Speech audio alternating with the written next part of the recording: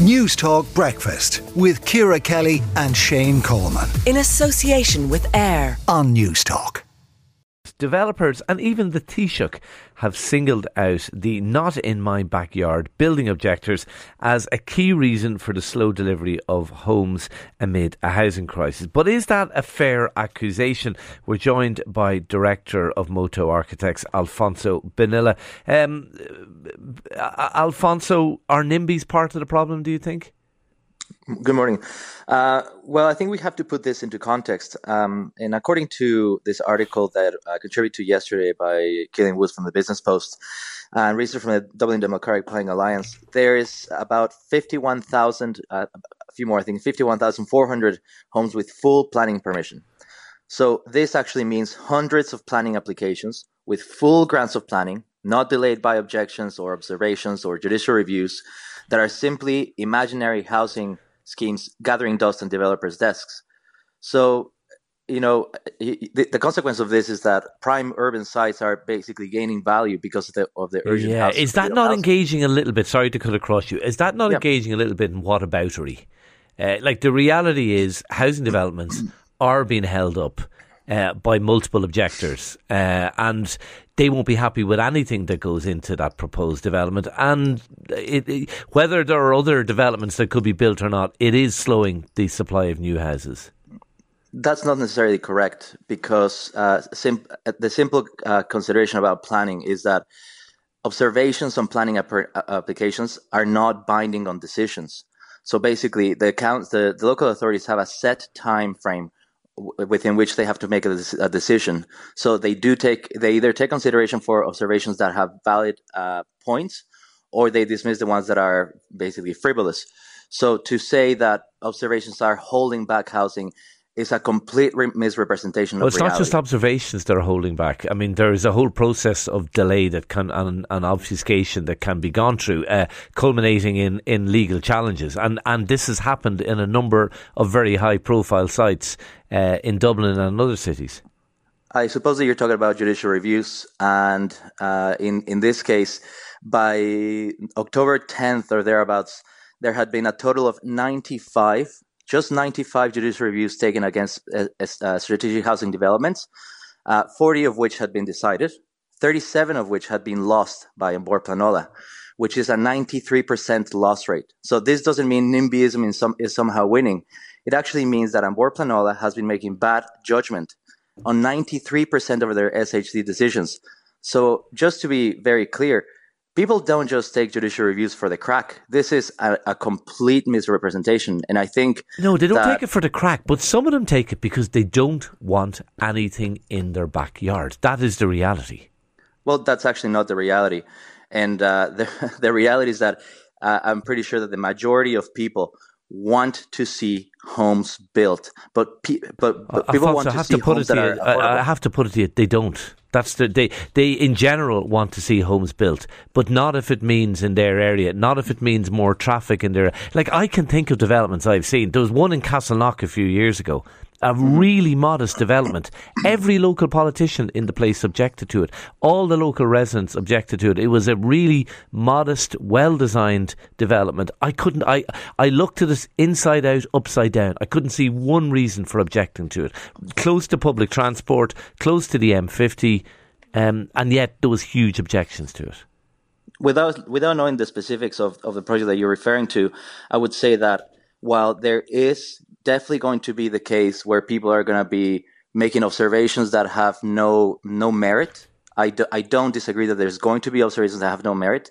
The reality of it is that what we're facing right now is not a crisis of NIMBYism. So I think that that's something that we need to be specifically and perfectly clear. So I think what this means is that politically, if any political party wants to survive the next political cycle, they need to cop on and move away from the NIMBY-YIMBY narrative. It's a false dichotomy. And we need to engage in the problem of housing with the necessary nuance.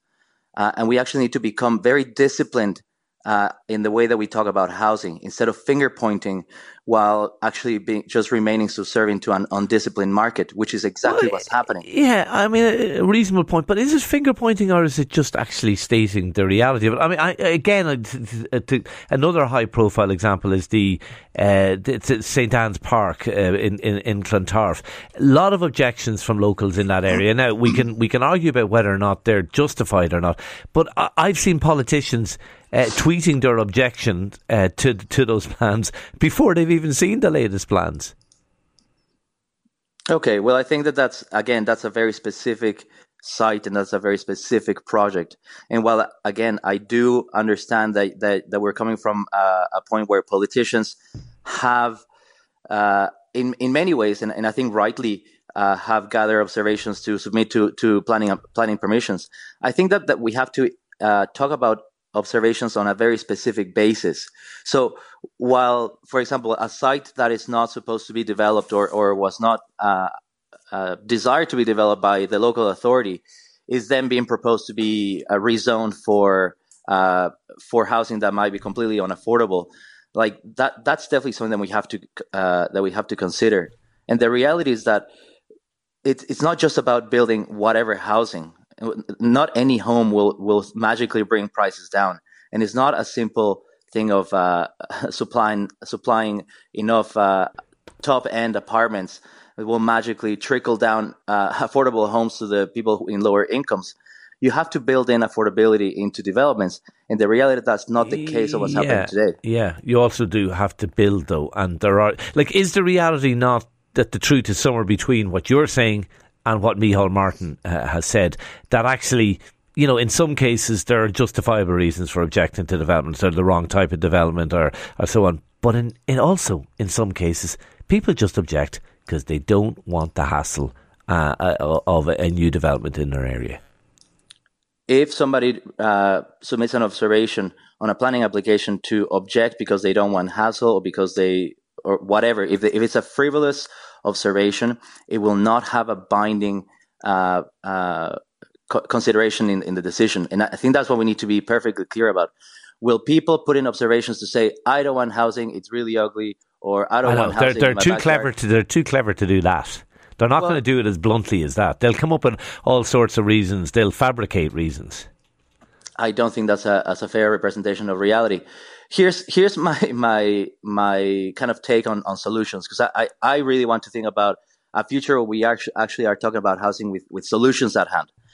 First of all, in this kind of conversation that we're having, is we have to reject the false NIMBY-YIMBY dichotomy just outright. We have to reject that dichotomy. Okay, you've made that point. And your second point? Number two, scrap lower design standards allowed for build-to-rent developments, which means SPPR 7 and SPPR 8, which the Minister for Housing has already said that he's going to do. But we actually also have to scrap all specific planning policy requirements, which is a recommendation, not just my own, but the Irish Planning Institute has sent a letter to Minister Burke to say this is a way forward. We need to bite the bullet and issue compulsory sales order for sites with dormant grants of planning, because we need to focus again on what the problem is. Right. Sites with grants of planning that are gathering dust. Alfonso, we'll have to leave it there. Alfonso Bonilla, Director of Moto Architects, thanks indeed for talking to News Talk Breakfast. Let us know your take, 53106 at a cost of 30 cents. News Talk Breakfast with Ciara Kelly and Shane Coleman. In association with AIR. Weekday mornings at 7 on News Talk.